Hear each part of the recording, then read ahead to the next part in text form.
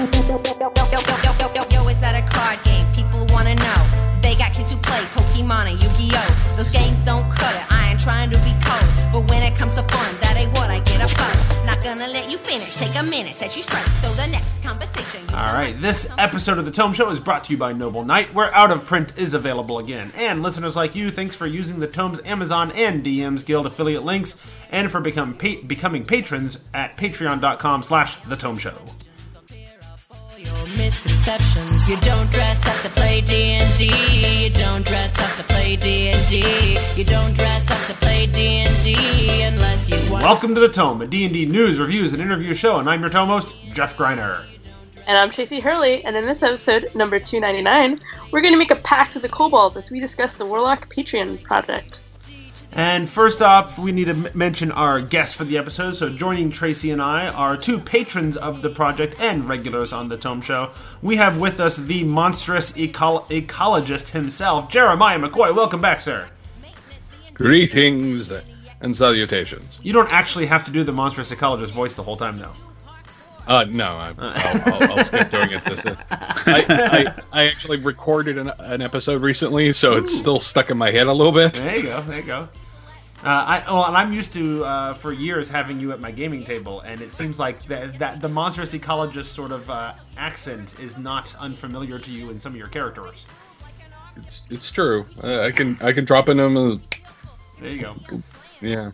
And you may have heard his voice already, also with us in this episode, from many previous appearances here and at Appendix N. In fact, I think, if I remember correctly, he was just on when we recorded an episode just a week ago about druids.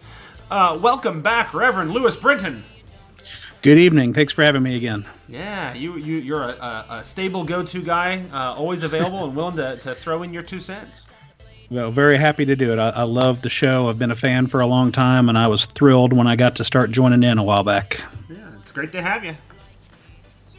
And speaking of joining in and throwing around some pennies, there you go. In this episode, we'll be reviewing the Warlock Patreon project by Kobold Press. The idea is if you support the project on patreon.com/KoboldPress for as little as $1 a month, you'll get some insight into what they're working on. You can regularly receive PDFs of these mini magazines, all centered around a theme and largely tied to the Midgard campaign setting that Kobold Press has generally worked within. Before we dive into the review of this project, though, we should mention our sponsor, Noble Knight. They are an online and brick-and-mortar store that specializes in finding out-of-print products while still carrying everything new. My pick for this episode is another Kobold Press patronage project called Lost City. It was created in the days of 4th edition using a patronage system that Kobold Press had been using for a long time on a lot of projects before the age of Patreon's ascendancy. It includes work from our very own Tracy Hurley. Tracy, you worked on this project. Why don't you tell us a little bit about it? Yeah, sure. So it's a lost city in the desert. You can explore it. There's some items. I was kind of surprised reading through this one. I guess not overly surprised, but some elements reappear. So, like, there's a garden, some awesome plant creatures, a few other things like that, and obviously a mystery to solve. Mm-hmm. Yeah, so Lost City, I imagine, has enough in it that even if you're playing 5th edition or 3rd edition or Pathfinder or whatever, there's elements of inspiration you could pull from it in story and things, yes? Definitely, yeah. Right on. So that sounds great. And is it also, I believe it's also set in the Midgard setting, yes? I believe so. It was kind of a little bit off on its own. Okay. But it is within the overall setting. But I think it came out before they were doing a ton of the Midgard. Like, there were some things that are already Midgard. Yeah. Oh, yeah, go ahead. I feel like after that was when a lot of the Zobek stuff came out. Uh-huh. But I'm not sure. Okay, yeah. I know they started off, like, setting a lot of their adventures and products and stuff in the Midgard setting without actually, like, detailing the Midgard setting very, very much, other than what you needed for that product. Right. And then eventually it sort of grew to became popular enough that Wolfgang and the rest of the Kobold crew said, you know what, let's just go ahead and do a campaign setting so people know what else is out there in the world. So right. Yeah, so there's definitely a lot of that, like, because I didn't have to read a lot of setting material before we worked on it, so it was kind of a standalone thing in that way. Very good. So right now, this product is only $15 at Noble Knight. That's $10 off the regular price. Pretty darn good deal. And if you go over and decide to check it out, make sure you tell them that the Tome Show sent you. Support for the Tome Show comes from Noble Knight. From Noble Knight. Noble Knight? Thousands of tabletop gamers use a Noble Knight to sell new and out-of-print games and products at a discounted price. Noble Knight will also buy back the game products you aren't using anymore. NobleKnight.com, the brick-and-mortar online store where out-of-print is available again. Tell them the Tome Show sent you. I use Noble Knight. You do? I love it. It's trying to sound creepy there. So, full disclosure, we've already mentioned that 3 of us, I think, are patrons of the Warlock Kobold Press patronage. That is Jeremiah, Lewis, and myself. It sounds like Jeremiah and Lewis, you are both patrons at Jeremiah, you said you're at the $5 level? Yeah, I get the print product. So you can talk to the things that are at the $3 level, like the layers, but you also can talk about the print booklet. And Lewis, if I may ask, what level are you at?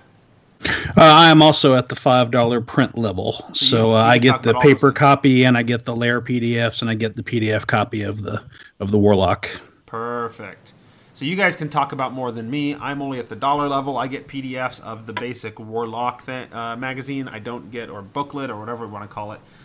It's 24 pages. 24. So it's hard to call it a magazine, but it's not a module because it's a series of articles, and it's I don't know, what do we want to call it? A booklet? It's a zine. It's a zine. Yeah. Okay. Absolutely. Yeah. It has been often commented that I am old. I was going to say, tell the whippersnappers what a zine is. So, zines were very popular in both the science fiction circles before gaming became a thing, and in the gaming circles in the early days of gaming. They were printed often by hand, using a Mimeo machine or something, by an enthusiast. Just as I'm doing this thing. I can't really afford to make a magazine, but I'll put a little brochure level, little booklet level thing out on a regular basis with content in it. And in science fiction circles, a lot of the famous writers got their start in that, and the gaming circles, some of the early development work for D&D before it became a thing was done in basically zines and letter trains and things like that. And this is very much in that vein. And then I feel like in the 90s, we got the e-zine sort of resurgence of the zine concept.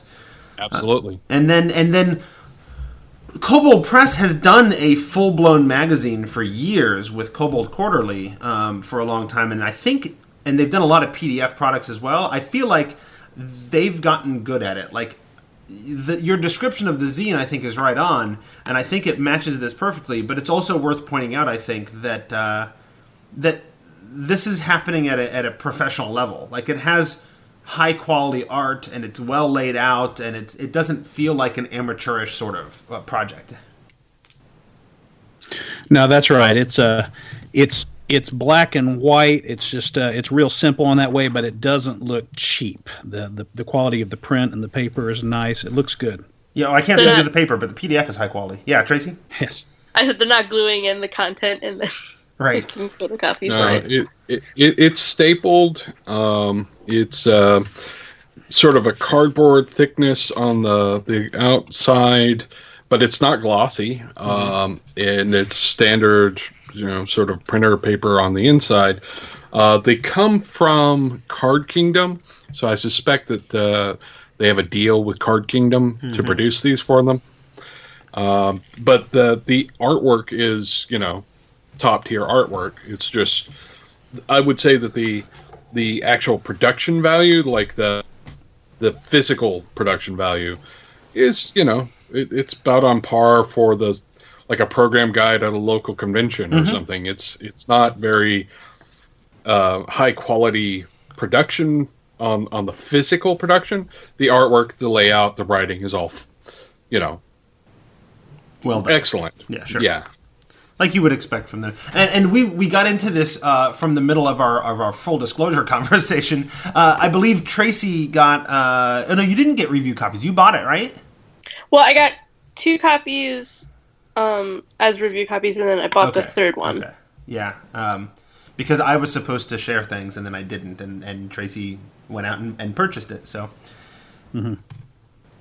Very good. And Lewis, you got some review copies of some back catalog stuff that you hadn't been able to pick up, right? Yes, I did not jump in right away on Warlock. I came in between issue 2 and issue 3, and so I had already pledged to get PDFs and layer stuff and the paper book for issue 3 on, and that also gave me access to all the layer stuff. There's 7 total layers they've put out, and I have all but the first 2.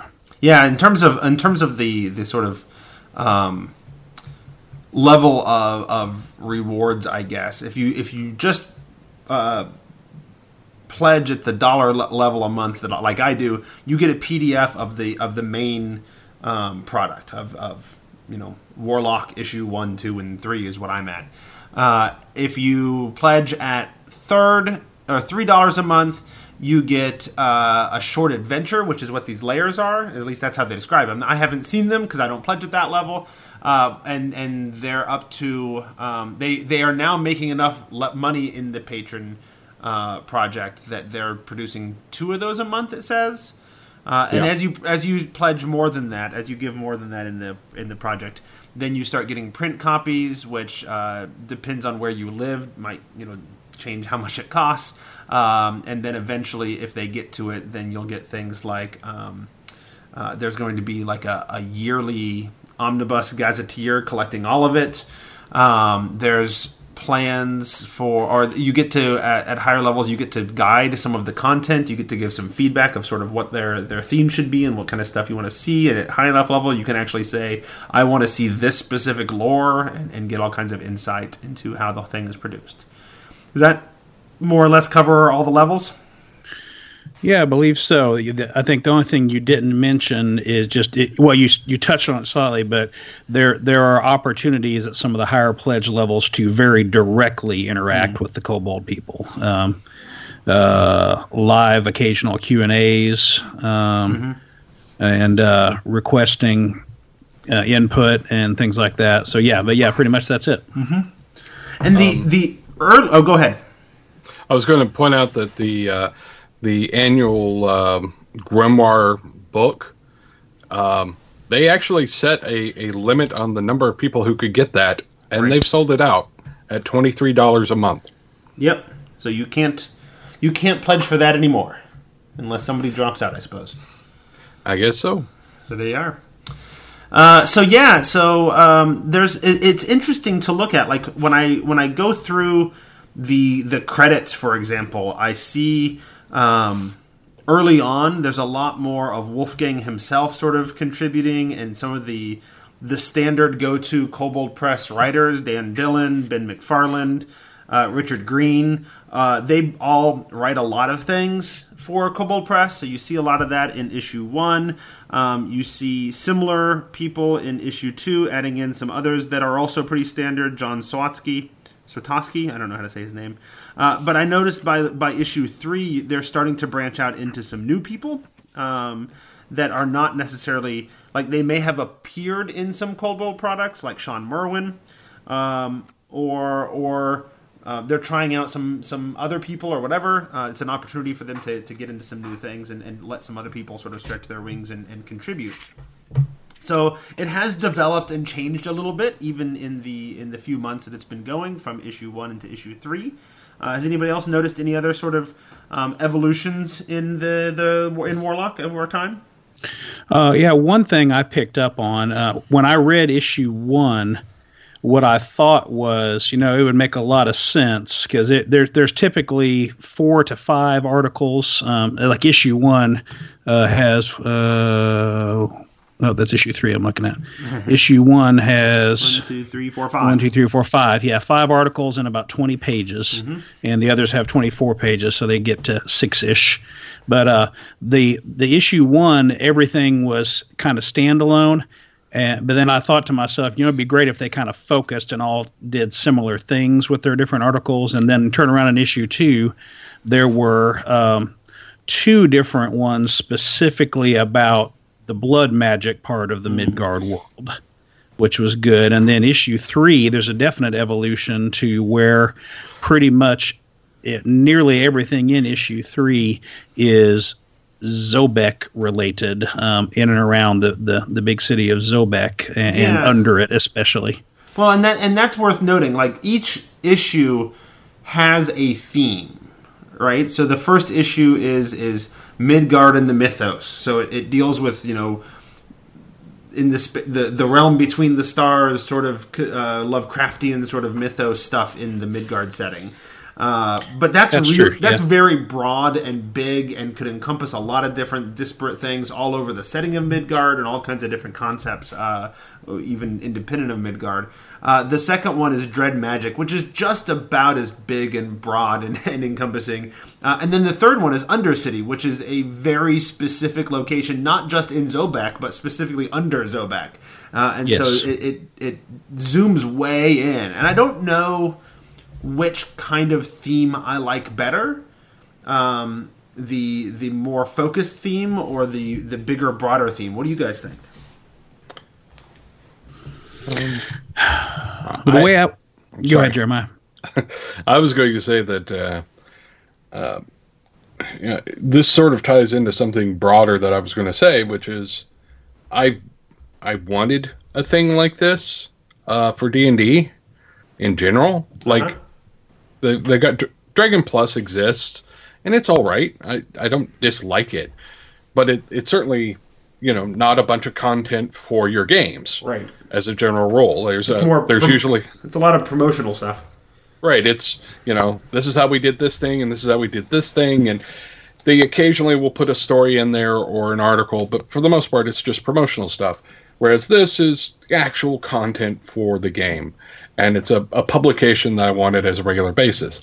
That said, the focused version is nice, but it feels like it might be a little too constraining for them in the future. I want, show me more of Midgard, in general. But the focus does at least allow them to say to writers, okay, I want an article on this. Mm-hmm. And I'm sure that's very useful to them. Well, and I don't know Midgard well enough, honestly, to be able to say, like, are there lots of different sort of Undercity-like places that they could have done as sort of a general Undercity sort of exploration and not zoom in so much onto just the Undercity of Zobek? Or is Zobek really the one place where that's a thing that kind of exists in the setting? And so in order to even talk about that concept thematically, that's the location they kind of had to go to for inspiration. Yeah. Yeah. And I would want to say, I suspect that Jeremiah are about the same age. And for me, that means reading Dragon Magazine a ton when I was in high school in the 80s. That was a huge part of my life. And in fact, man, I just loved, I loved Dragon Magazine like a fat kid loves cake. I ate it up. I loved it. And what these have in them is these articles are really, they remind me very much, and I'm sure the coloration helps with that. They remind me of the black and white parts of Dragon Magazine from back in the day, which were usually the meaty articles of stuff you can drop into your game, something very specific about that you can grab and put into your game this isn't promotional. This isn't telling you about some new product that's coming out. Like Jeremiah mentioned, there's no ads in this. This is just, hey, here's some stuff. And what I like about it is most of the stuff you can grab and drop in. Now I don't have my party running around in Midgard. If I did, this would be ideal, but there's still a decent amount that I can yank and put into my current campaigns. Okay, Zobek is like Waterdeep. A little bit. Yeah, just in its sort of metropolitan-ish nature. Yeah, you could just as easily drop all the Undercity stuff under Waterdeep, change the names, and you're fine. I was going to say, more than Zobek is like Waterdeep to me, Undercity in Zobek is like Skullport, which is the city under Waterdeep. Like, there is a whole, and we haven't gotten into the let's talk about each issue thing, but there was a whole section on like the civilization in these tunnels and waterways and whatever under the docks of Zobek, and I'm like, hey, this is just kind of Skullport with more water. So, but in any case, I want to talk about this idea of the Midgardishness of it all. You both sort of mentioned the concept, and I'd love to hear from Tracy because we haven't heard from Tracy much lately. Every article is framed around the setting of Midgard, and in some cases it's just straight up, let us describe for you a location in Midgard. Sometimes it's a, we're going to give you some magic items, but here's sort of a Midgardian hook to tie them all together and have it make sense or whatever, right? So, but it's all sort of Midgardish collected and connected. Are any of us playing in Midgard? I am not. I actually picked up the old Midgard campaign setting just a few months ago, but I can't find it. I just moved houses a few months ago, and I've been walking around this week knowing this conversation was going to come up, suspicious, because I'm missing a whole box of books. So I own it, but I have not done much in Midgard myself. You couldn't hold out for the new one to come out? They just kickstarted a new version. I know. I could not do it. Okay. I actually backed the Kickstarter for the new version. But you don't have the old version? I do have the old version in PDF, actually. Okay, yep. I am not currently running in Midgard, mainly because... Have you run in Midgard before? Say again? Have you run in Midgard before? I have not. Okay. It's just the circumstances. The last really active D&D group I had was when I was living in North Carolina, and 4th edition was out. And since then, I've had some spotty games here and there, and most of them are, player-created worlds. Homebrew stuff. Yeah, so I haven't had a chance. It's not because I don't like the material, because I've liked what I saw. It's quite well written. I just haven't had a chance. Yeah, and I picked mine up because I actually wanted to look into doing some running around in Midgard. Okay. So I have ambition to do some Midgard stuff. I haven't done it yet. Okay, so Tracy, have you run in Midgard at all? You wrote in Midgard for Lost City, but have you actually played in Midgard? No, I usually do homebrew.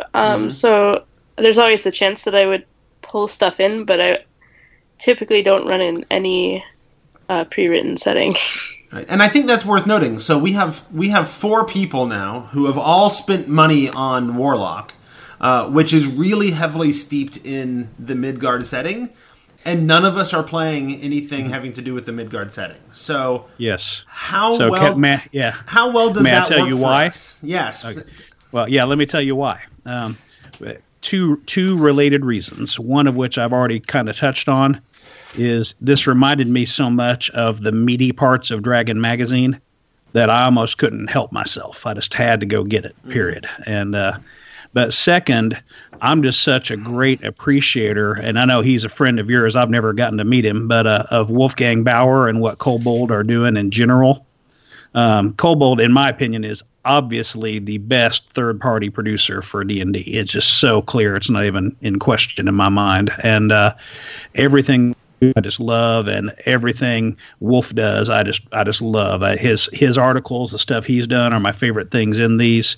He's my favorite guest when you have him on. I love everything he does. So his fingerprint on it was enough to make me 50% more interested already. Well, my favorite guest is Lewis Brinton, so there.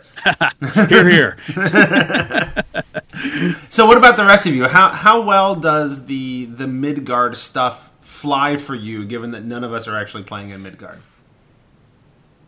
I find that I can easily convert pretty much anything that they come out with to work in any world. Midgard has a distinct some distinct elements, but much like Forgotten Realms or Greyhawk, it has enough genericness to its fantasy world that you can, lift most anything out of it and put it into a different world, and it works just fine. I think I would describe it as it has enough variety, more than genericness. Like, there's just so much different stuff going on that you can find some inspiration in whatever sort of weird corner of the world you go to. Well, yeah, but I mean, like, for instance, this is perhaps a side road, but let's go down it for a moment. You look at something like Dark Sun. A lot of what's in Dark Sun doesn't lift easily and go into another world. Okay. A lot of what's in other worlds don't lift well and go into Dark Sun. The feel, the themes are, written deeply into the whole setting all the way across. Whereas, something like a Greyhawk or a Forgotten Realms or Mystara or, even Birthright to a certain extent, and Midgard all have here are some generic European fantasy tropes with a few extra bits here and there to give you some variety that you can do. But that makes it easier for you to sort of interchangeably lift things out and put them back in somewhere else. Yeah, I guess it makes it easier. I guess I wouldn't have any problem. Like, if I saw a cool location in Dark Sun, there's still enough inspiration there. And that's sort of where I am with Warlock. Like, I'm not running Midgard. A lot of the specifics and lore and people and whatever that are being described here, I don't know what is a reference to Midgard stuff. I read the book a long time ago when we reviewed it, but I'm not a big Midgard buff here. So I mean, I can get inspiration from this setting in these articles about as much as I can get inspiration from many other fantasy lore bits that I might run into, whether it's TV, movies, or other settings, including Dark Sun or Ravenloft or the Realms, right? Sure. Yeah. And Midgard, and I wouldn't claim, and I'm certainly not the Midgard expert in this conversation, but some I don't things know. that well, maybe I am. But some things that Midgard brings to the table that are a little off the center overlap of most fantasy RPGs. What he does with what they do with the Void is kind of the chaos magic-y angle, very Warhammer feeling, which I like a lot. They work a lot of the Cthulhu mythos directly into their world. They do a lot more Fae stuff than at least 5th edition has done so far. I remember y'all commenting on that when you were reviewing the Tome of Beasts. Yep. That there's a real shortage of Fae-related stuff, and they bring a lot of Fae stuff to the table to kind of fill out some gaps in 5e. And the different flavors of magic that they bring. I'm looking in particular at the blood magic material from Warlock issue 2, and our friend Dan Dillon wrote this article called Arsenal of Villains, Blood Calls to Blood, and it's all blood magic related artifacts and weapons and things like that. And man, I've got my crew one of my crews running around in Ravenloft right now, and I'm going to lift some of these bad boys and stick them right into that. It just fits perfect. So Tracy, how does all the Midgard stuff play out for you as a homebrew player?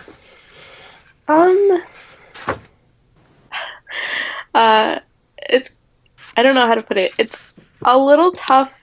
I like a lot of it, because I actually tended to like a lot more of like European fairy tale type stuff, which also Wolfgang, I think, overall has liked to bring in, and definitely the larger crew at Cobalt Press has brought in.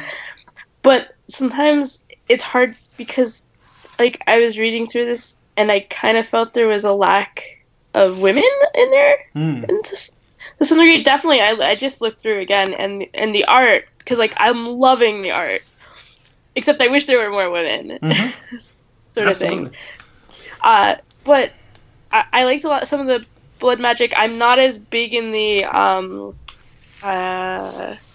this has come up not necessarily in these three, but like the very gritty feel that some of the Midgard stuff has.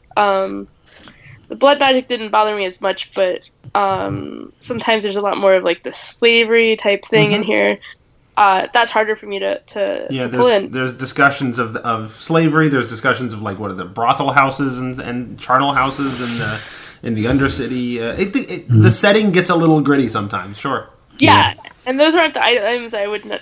So, given that there's only 3, and it felt like things that I'm not necessarily as interested in were heavy in them, but that's not necessarily a fair review of how this is going to go overall, or that it's necessarily bad or anything like that. Absolutely. Just harder for me to try to figure out how to do it. The one thing I loved was Fonts of Poison and Power. The wells or the fountains. Yeah, those are cool. Yeah, so I did like the fact that there was a fair bit of lore with the parable one of the Giving Angel. Mm-hmm. But most of that lore was not setting specific lore, and I'm in a similar boat with all of you. Of course, I don't run Midgard. I read the campaign setting a long time ago, so I have some vague recollections of sort of the setting and how it works, and I keep up with some of the Kobold stuff, so I kind of have an idea of where things are and what's going on with the Midgard lore, and certainly not being steeped in that lore, not living in that world very much. There's a lot like. As I'm reading some of the articles, which are very specific, like, let me tell you about this little region of this part of the world sort of stuff, that it makes me think, oh, is this what it's like for all the non-Realms fan, having to read all those Realms articles for all those years, you know? Because there's a lot of it, like, I absolutely get inspiration from, but it just doesn't have the oomph for me. You know, I'll read through it. It's like, oh, that's kind of a cool feature. I'll just rip off that weird spiral stair coming up over the mountain thing and throw that in my campaign next week or whatever, right? So there's good little bits of inspiration like that. But there's also a lot of that lore that is not, like, because I'm not a Midgard person, it's not real engaging for me, and there's a lot of it that's like, if I did become a Midgard person and start running in Midgard, like, I recognize that there's now some backlog of lore, but I'm probably not going to seek it out. Like, the stuff that, you know, if I get into Midgard and I start running there, the stuff that comes out while I'm running there, I'll look at and take some interest in and see how it interacts with the part of the world I'm playing in right now, right? But I'm not likely to sort of go back through the archives and seek out that stuff. Maybe other people are. That's not me. One thing I will add concerning the Midgard-ishness of it, when I read the Midgard campaign guide, the one that has come out, it gave a certain feel to it, that, you know, that sort of generic feel, that generic European style fantasy, and that's not a knock. It's good, standard, familiar stuff we all know and love. But when I read the stuff in the Warlock, it had a slightly different feel. It feels much more like Lankhmar. Okay. It feels very much like the sort of stuff that Fafhrd the Grey Mouser might run into. In what way? I'm not familiar with. I mean, I'm familiar with Lankhmar, but I've never actually read any of the books. There is a Tracy said, like, grittiness. I think that's there's a certain grittiness to the world they live in. Everything is a little dirty, a little broken. There aren't really shining heroes there. It's, you know, you're in the muck and you have to do the best you can. And it felt like much more that flavor of fantasy than the Midgard main book like. Yeah, I think that might be fair. The Midgard campaign setting that came out years ago was really dense. That's my primary memory of it. Like, it was a lot of content, a lot of information, and so.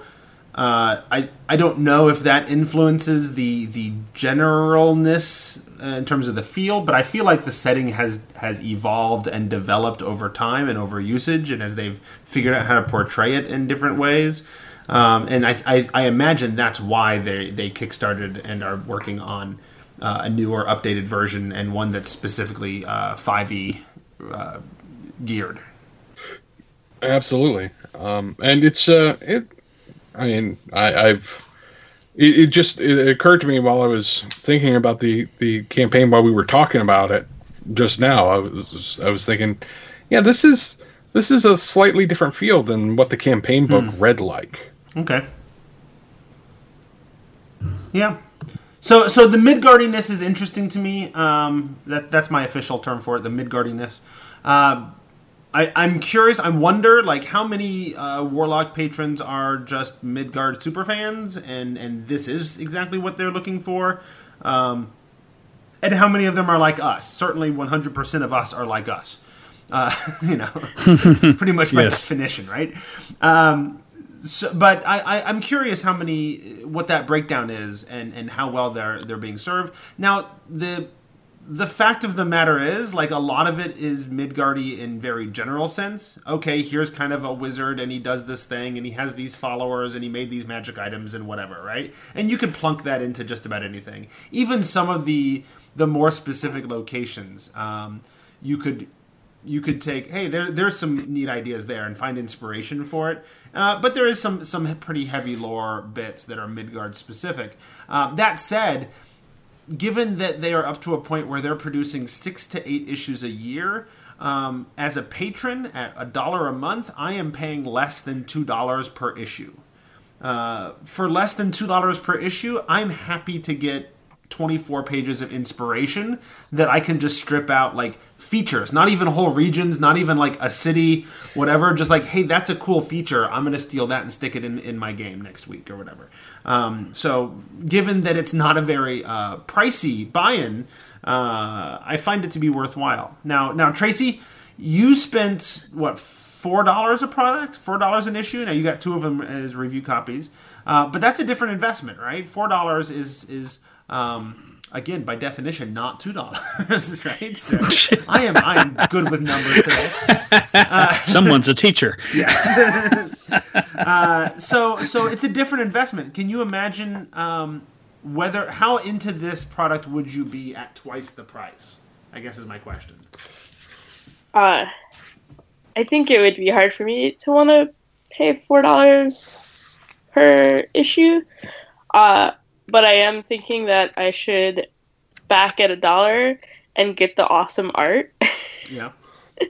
But it would be hard because I think, like, a lot of what I would use is the art, and then occasionally things like I said, the fonts or something like that. Maybe some of the creatures, but yeah. Mm-hmm. Yeah, and the creatures are always interesting because, like, I enjoy seeing the creatures and even the magic items and that kind of stuff, but it doesn't usually work very well into my workflow in this format, right? Having a bunch of little small PDFs floating around is not something I'm likely to reference when I'm like, okay, I got a game tomorrow, I need some monsters, right? Yeah, and then also, I don't know, maybe we can talk about it. It was a little hard for me to really feel like when certain items should be used. I guess that was one of the problems I did have reading it, is because it was like a mixture of different articles, understanding like what levels they were. Sometimes they say like what level it's supposed to be for, but sometimes you get articles and there's just a random item of various rarity thrown in, and reading it, like, because I was thinking one thing at first in my mind, and I was like, man, that seems really overpowered, and then I was like, well, I don't know, who is it really for? Right. Well, and similarly, like, every now and then I would run into something in the books or the zines that I'm like, this isn't clear. I'm not sure how this is supposed to work. They've missed some important information here or whatever. Even descriptions of certain regions, I'm like, I don't know what you're talking about because I'm not a big Midgard person. Maybe I don't have the background, but it's not really deeply explained enough in this little blurb for me to really sort of grok what's going on. And I wonder if some of that comes from the fact that it's being produced. It's small articles. They're being produced relatively quickly on kind of a shoestring budget, I imagine. They don't list anyway playtesting, so I don't imagine there's a lot of playtesting that goes into it to sort of shore those things up and check those things out. So I think that's something that you might bump into as well. Like that's going to come up, like it did in Dragon Magazine back in the day as well, right? It's a magazine that's coming out regularly. There's not enough time to play test everything. Right. And another comment to make about this stuff being rooted in Midgard. Even if you are not a Midgard person, the zines and also the little lair things that they put out both reference Tome of Beasts fairly often. And not just Tome of Beasts. They referenced Tome of Beasts. I think there was at least one reference to one of the Deep Magic products. Yes. There was one reference to a Dan Dillon blog article, I think, at one point, which is free. So it's not well. I think McCoy, you mentioned that it's not Jeremiah. I'm sorry. Jeremiah mentioned that it's not really promotional in the way that they're talking about the latest product coming out. There is some sort of cross-referencing, and you'll get more out of this the more steeped into Kobold as you are. Yeah, that's true. Yes, and now I would say, it's my opinion that every single Celsius 5e DM ought to own the Tome of Beasts anyway. It's the first thing you should buy after the 3 core books. So in my opinion, it ought to be on everybody's shelf anyway, but it's not, and there's a lot of stuff you couldn't do without the Tome of Beasts. Yeah, although, a lot of it's, references to various creatures and whatever. Obviously it's references to creatures, it's the Tome of Beasts.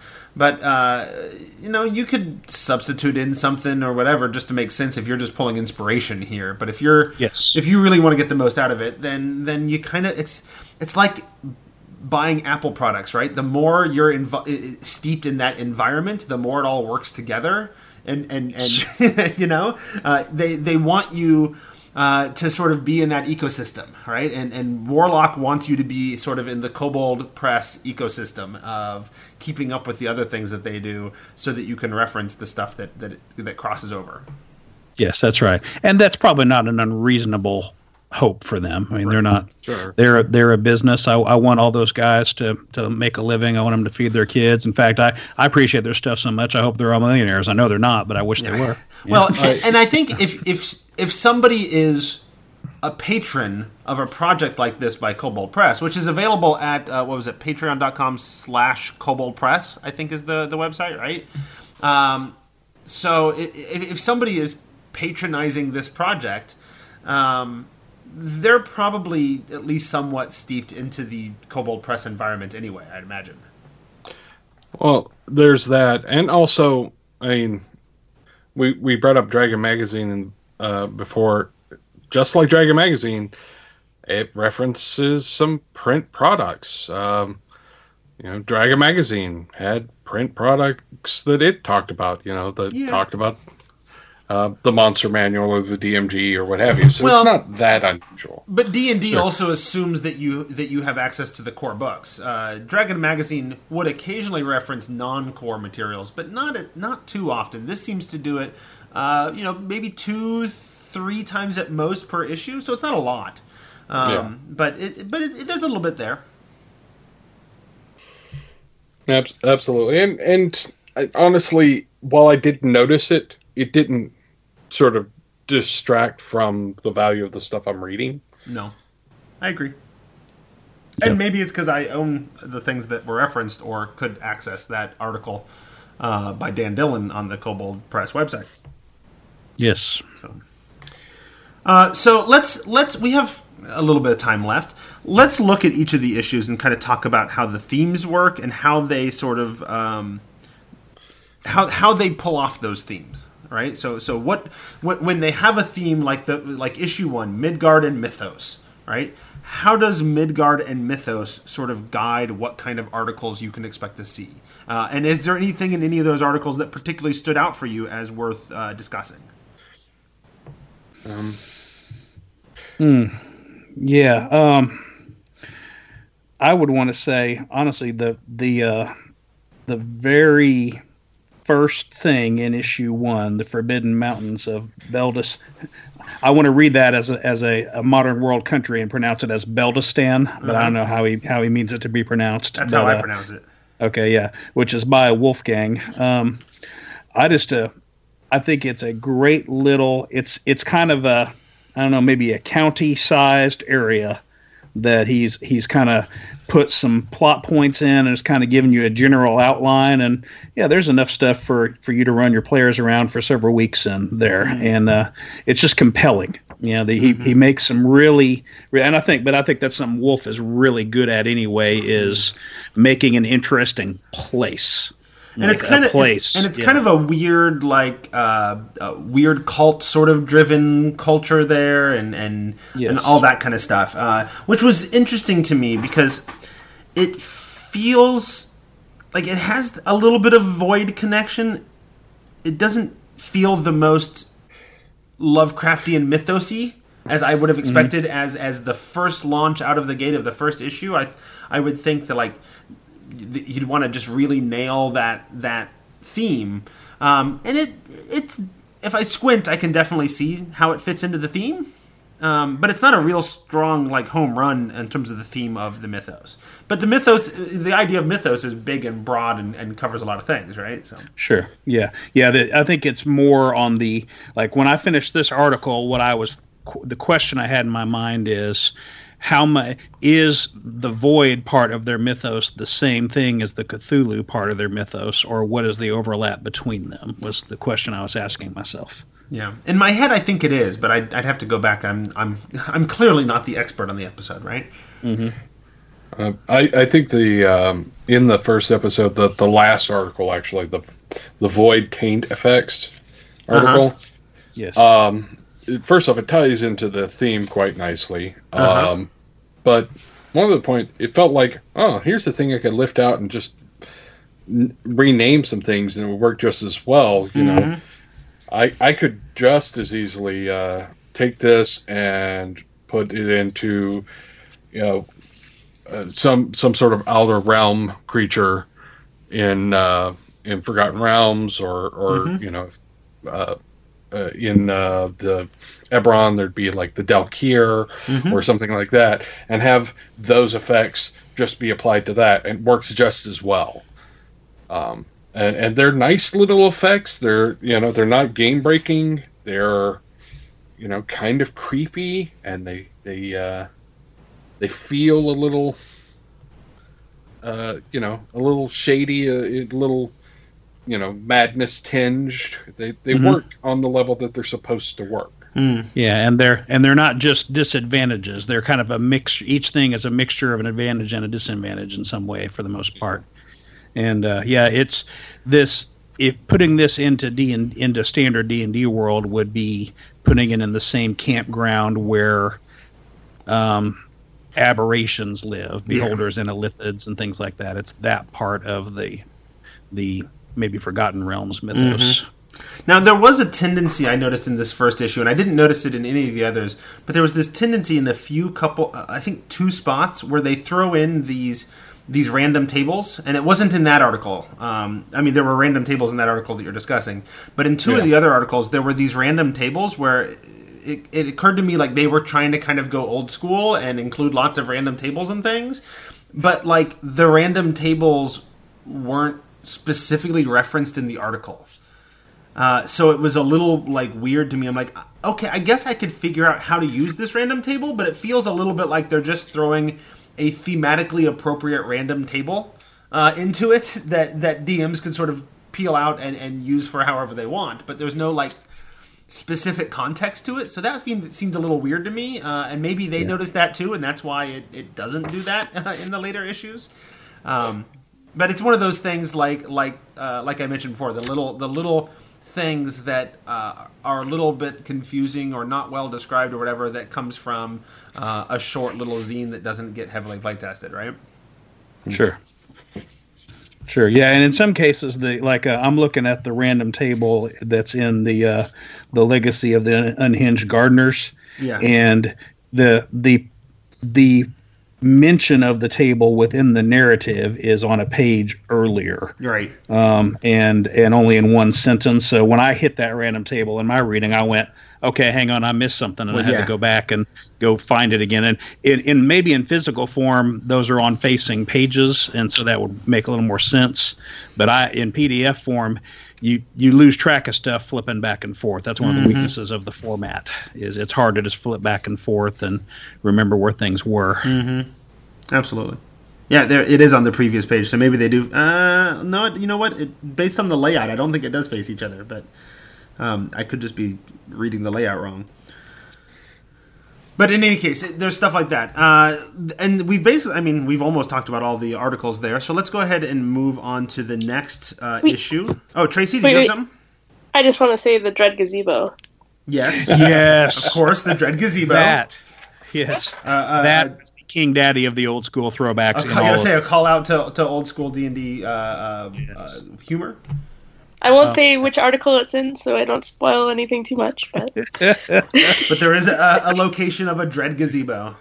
Yeah, I am genuinely embarrassed at how much joy that gave me when I read it. It shouldn't have made me that happy. Well, I'm glad it did, and because of that, I'm glad Tracy brought it up. So. Yeah, I forgot to mention it. Good job, Tracy. You're welcome. Issue number 2 is titled Dread Magic as the theme.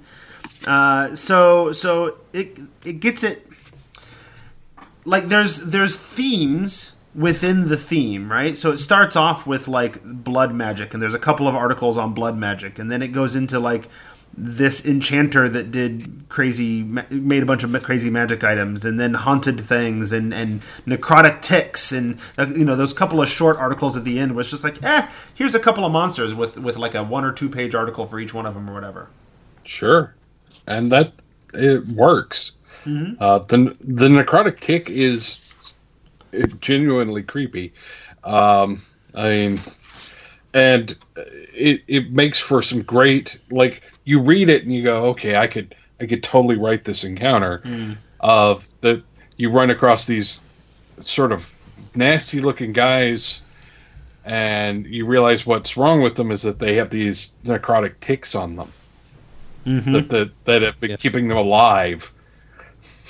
Mm-hmm. And the ticks are compelling them to come and tackle you so that they can find a new host. It's awesome. Yeah, it's a neat.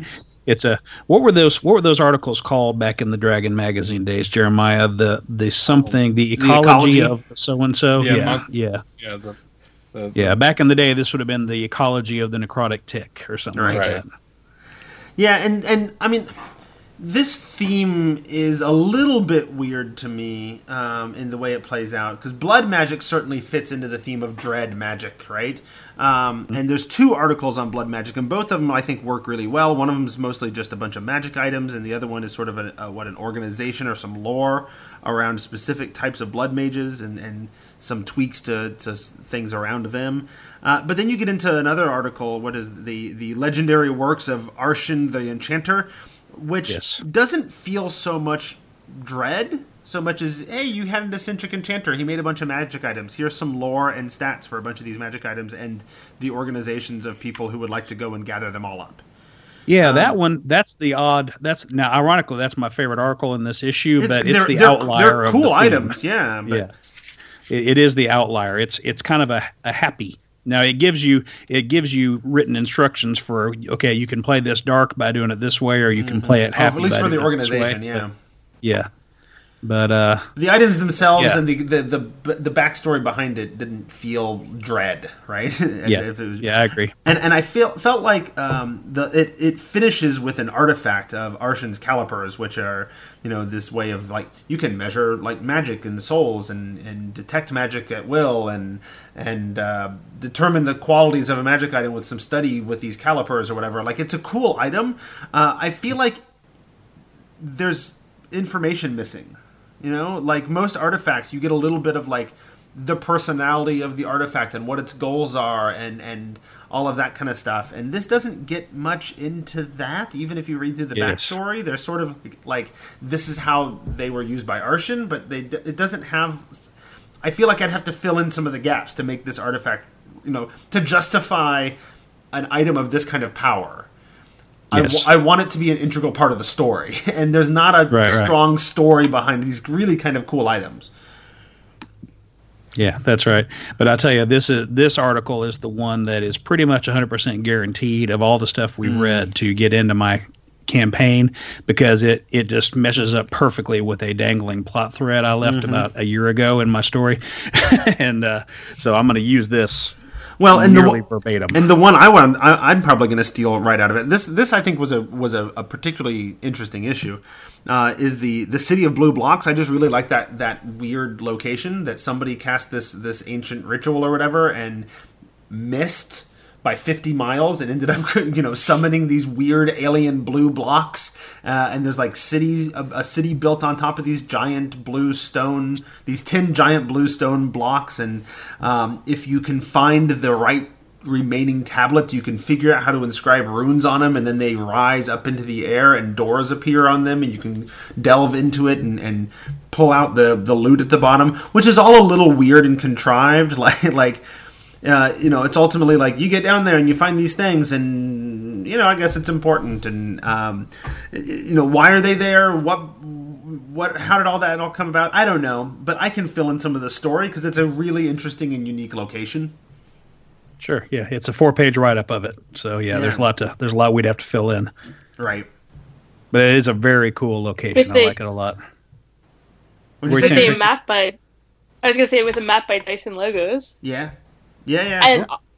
And the one of the pieces of artwork that's with it really reminds me of the old scene type stuff. It's the one with the fortress on the pillar. Yeah, like the keep on the stone block. Yeah. Yeah, because that is definitely feels like somebody had cut out something that looks like a tree with flowers and pasted on other art. It feels like an old zine, is what you're saying? Yeah. Yes. Yeah. I think we're coming to the rapid conclusion that we should probably start our own zine.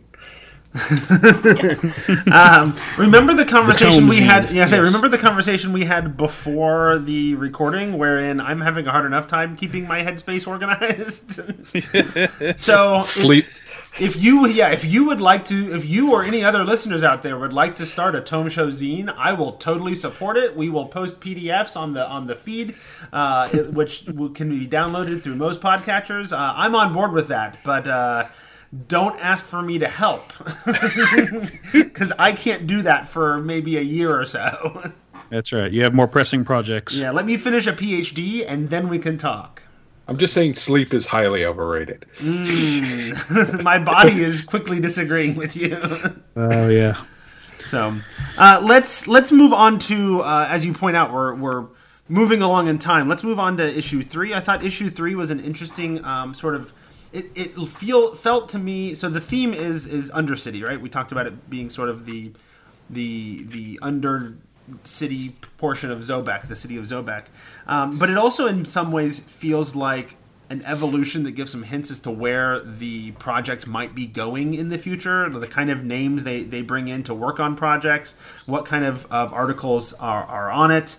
I don't know if the zoomed in or zoomed out thing is just sort of them experimenting with something as a thematic element, and then we'll see where it goes and how popular it is. I am not a patron at a level where I get to provide that feedback. I don't know if any of you are patrons at a point where you're asked for feedback, or how much you engage in sort of the community conversations when they post things. I don't tend to. I basically just go and download the zine when it comes out, and that's all I interact with. Yeah, we're at our level, we get a sneak peek at things, and we can throw some comments at it. Mm-hmm. But I not a whole lot else. Well, yeah. They show sneak peeks, and then they post the layers. Yeah, and it looks like at $5 you get the same sneak peeks I do at $1. It's at $7 that you get a monthly patron only call for requests. Right. Yeah. So none of us are really. We're all just getting sort of a sneak peek of the kind of things they're working on. Yeah. But so do either of you engage in those conversations? Do you post anything there? I haven't yet. Okay. Yeah, most of the time it's here's the thing that's coming, and right. So what am I going to put? Yep. okay, that's Right. No, and disapprove. And that's right, and that's about where I'm at. Like I'm that's great, but like, as we've just discussed, I don't have a lot of that free time, so I'm just happy to download my monthly zine and call it good. So this one, like I go and I look at every bit of it, but I haven't. I've heard a lot of feedback yet. Yeah. So this one is the Undercity one, and it has some interesting locations. Of particular note, we've mentioned several times the fonts of poison and power. I think, Tracy, you specifically mentioned you like that one. Yes, and I want to give a shout out to the Jeff D artwork on the cover. Ooh, the artwork. With the kobold surrounded by rats, or is it a rat folk, or what is that? That's not a kobold, is it? That's a were-rat or something? Yeah, it looks like a were-rat, I think. Mm-hmm. It's I'd say a rat folk surrounded by a bunch of little ratty minions. Which is a little bit interesting in as much as it's thematically appropriate for the theme, but yet the articles don't discuss rat people or were-rats or whatever at all.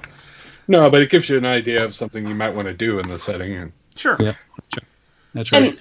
And the artist was with TSR, so. Neat. So that's cool. We were talking about the fonts of poison and power. I found them to be really engaging and interesting. I did have one of those little this could have been playtested moments with, I think, the first one, the adventure fountain, where the first drink, it gives you a bonus to an ability score depending on which kind of adventure it depicts, which totally works and makes sense to me. And then in subsequent drinking, you have to make a save, and if you fail it, you actually permanently lose a point in a stat, and it specifically calls out a permanent decrease. And it occurred to me, I don't know if the increases were permanent. Like, there's no time limit given. It doesn't use the word permanent. So there was just like those little things. It's like, I guess I could do it the way I want to. In other fountains, it sort of works for like D4 hours or whatever. I don't know what you guys thought about that one, but I really like the concept and the lore on these. Yeah, cool idea. I think my players might rise up and kill me if I did that to them. That feels very old school D&D. Remember that character you've been playing for 15 sessions? He's dead. That's very old. Old school revival type of stuff. On the other hand, it's also very it's so iconic that if you drink from this, it will give you a benefit, and you can keep drinking from it. But I think most people that I know would be like, oh yeah, but how long before something bad happens to me? And it's going to be really bad, isn't it? Most people are going to go to that well anyway. So I don't feel too bad about some serious consequences. Yeah. I'm punlicious. Yeah, but this was a very good article and probably the strongest of all of them. The lesser golems one was the one that I found the most creative and amusing. That I thought this one, the James Heck one, was the best one. And the lesser golems one, I want to give a shout out to friend of the show Sean Merwin, who wrote that one and the one right after it as well.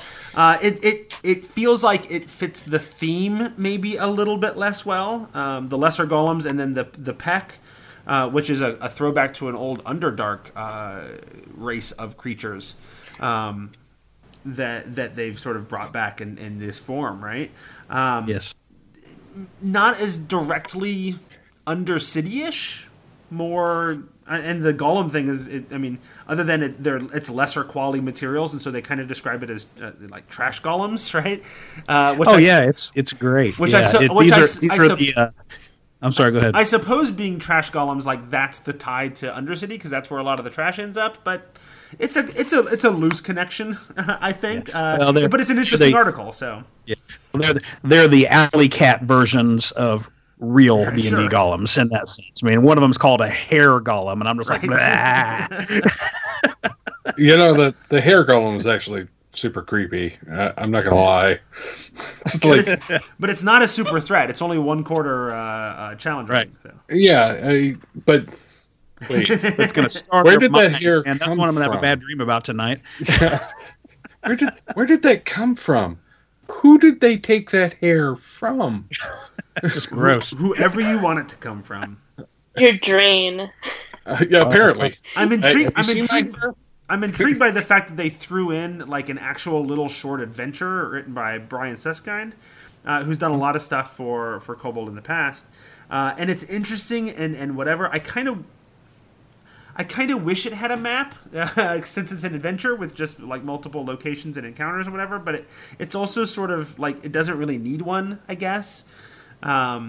But it is kind of a weird thing, right? Because you're basically going down a cylinder filled by a giant ooze, and you have to like keep the ooze at bay with fire or whatever, so you can go down and explore and get to where you need to go. Yes. Yeah. I actually like the Cloven 9. It's a nice little Thieves Guild type thing with a magical twist to it. Mm-hmm. And I thought that was a nice little touch.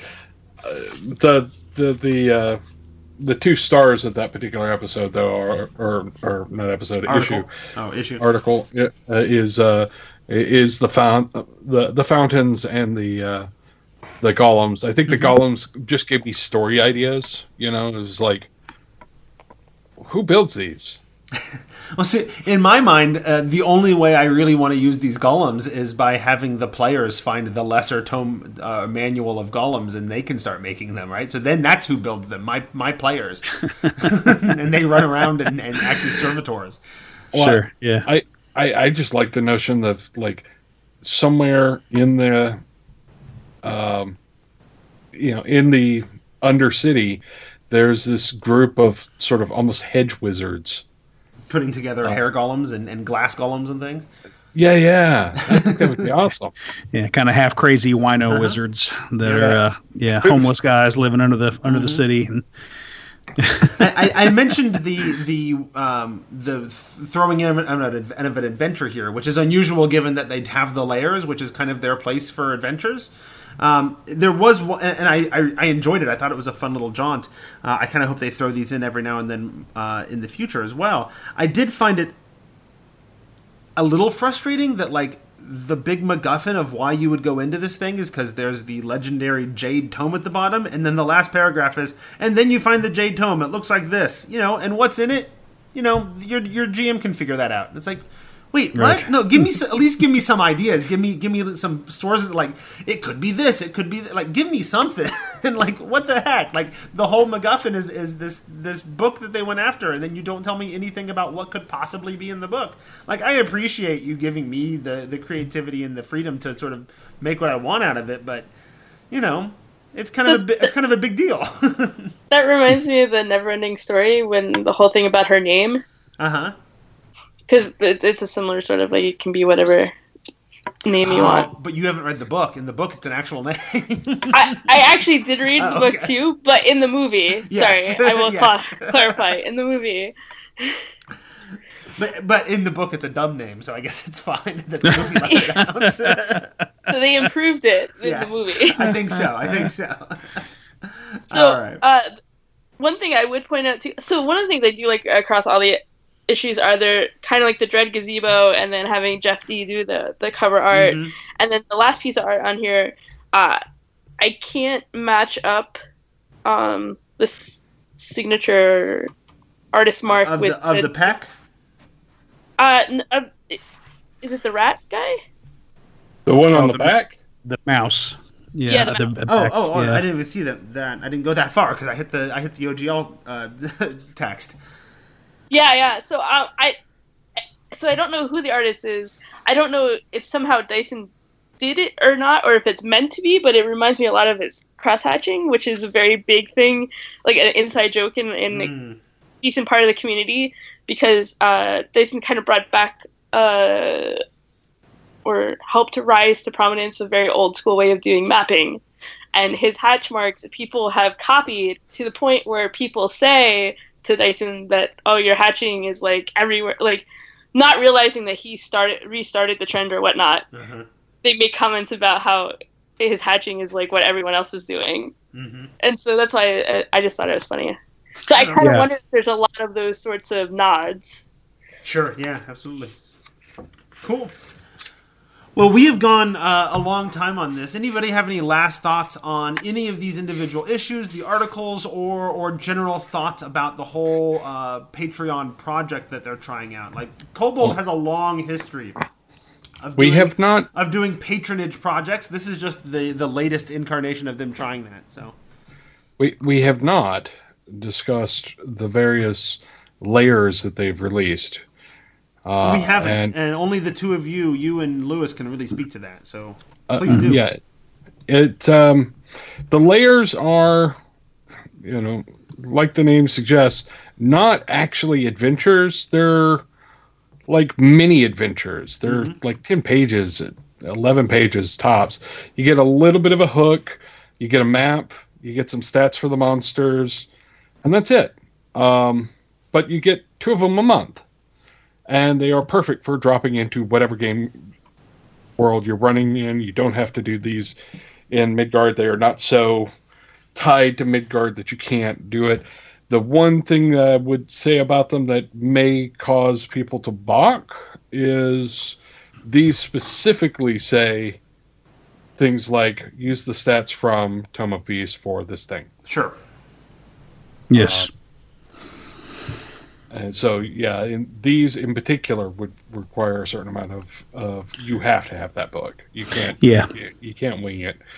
But I mean, they're all interesting. Like the most recent one is I think Bernick, the Beginnick game, and it's a little town, and there's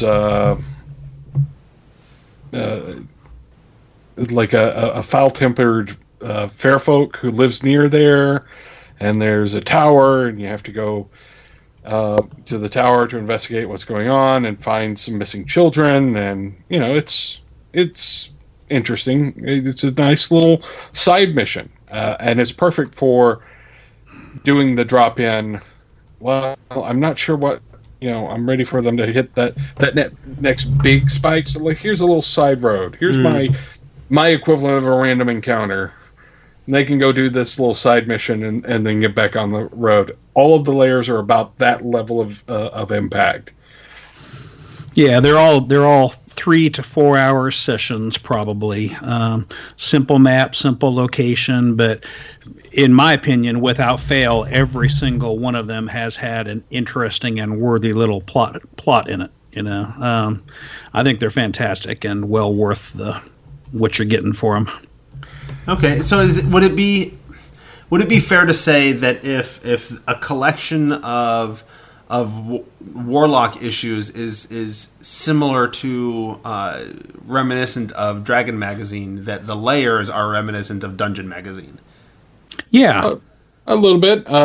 Dungeon tended to have some sort of, here's some adventure arcs. They were a little larger because they had more to work with. These are each only about 10 pages each, but they're good, and there are a lot of them. Yeah, Okay. There are already 7, and they're great. They're nothing to complain about. Every one of them's interesting.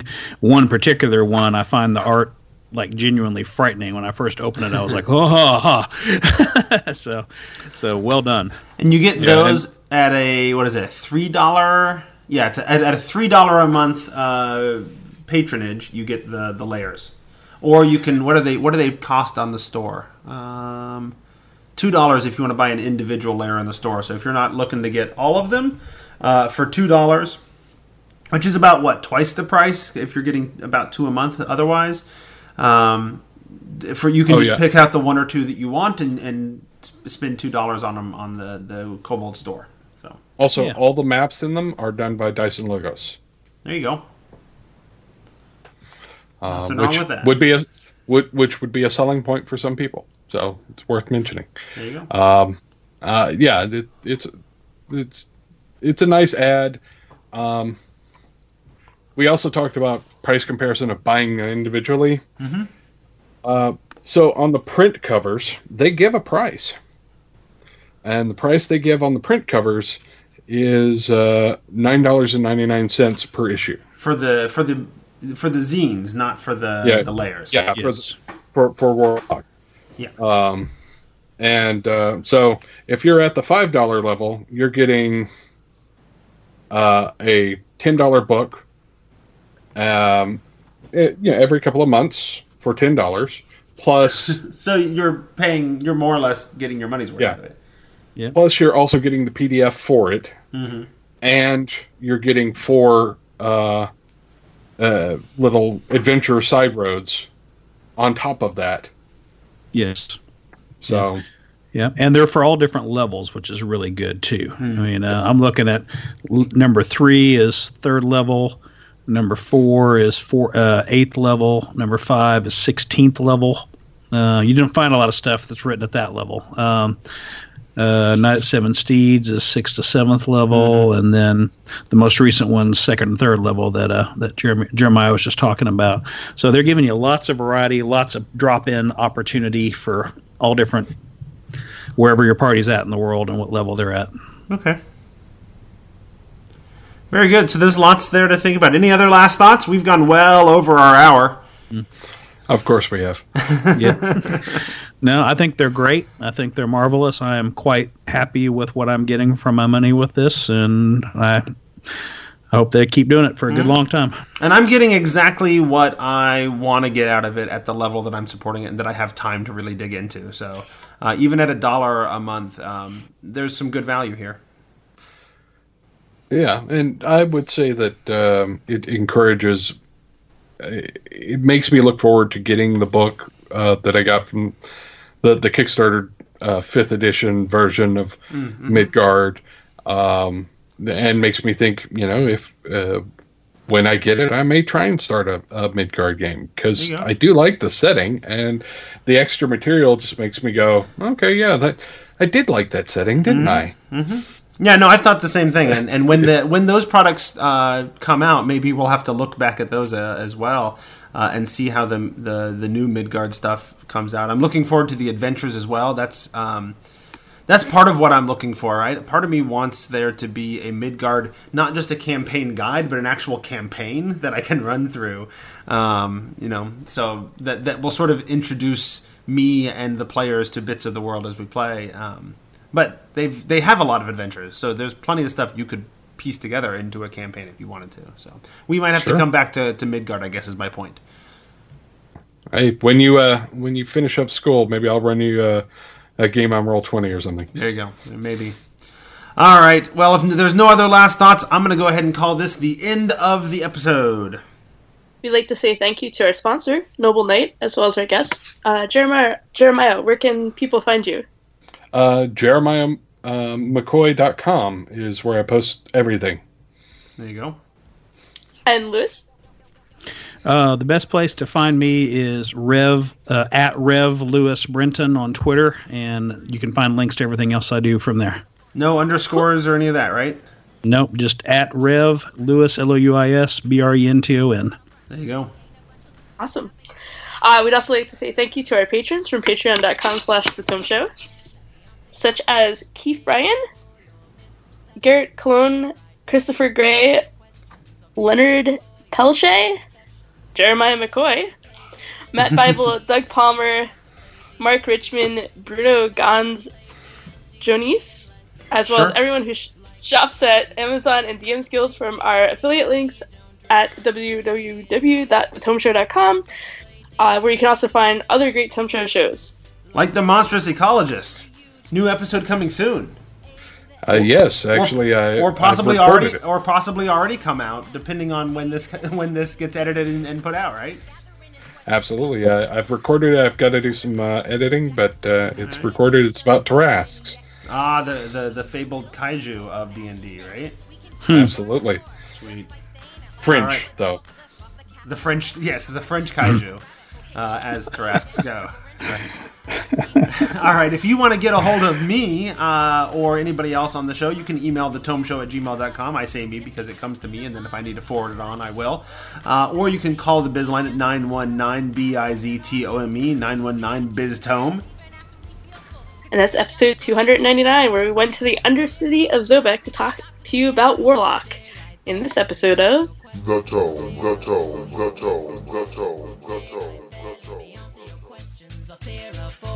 Misconceptions. You don't dress up to play D&D. You don't dress up to play D&D. You don't dress up to play D&D unless you want to, like me. You don't dress up to play D&D. You don't dress up to play D&D. You don't dress up to play D&D unless you want to, like me. You don't think we fancy? Let me teach you about class. Priest, fighter, rogue, cast a kick your ass. You don't think we street? Look at this table full of ice. You don't think we hard? Just touch my dice. You don't think we can get it? F the birds and the bees. I'm a pallet in the streets, but a thief in the sheets. My character shoots cause they full to the brim. With maxed out stats out to F with my DM. He think he in charge, we don't worry about him. Simple when he out to get us, be like Jack the Scram. Master player, trader, master creator. Look at me, master NPC generator.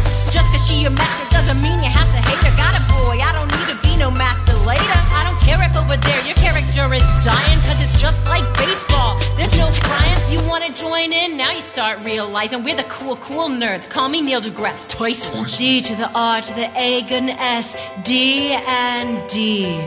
The dungeon master sets up a scenario, then he or she asks, where would you like to go? We talk as a group, then decide together. There's no winning, yo, we could play forever. Stay right there, let me answer your questions. I'll clear up all your misconceptions. Stay right there, let me answer your questions. I'll clear up all your misconceptions. You don't dress up to play D&D. You don't dress up to play D&D. You don't dress up to play D&D unless you want to, like me. You don't dress up to play D&D. You don't dress up to play D&D. You don't dress up to play D&D unless you want to, like me.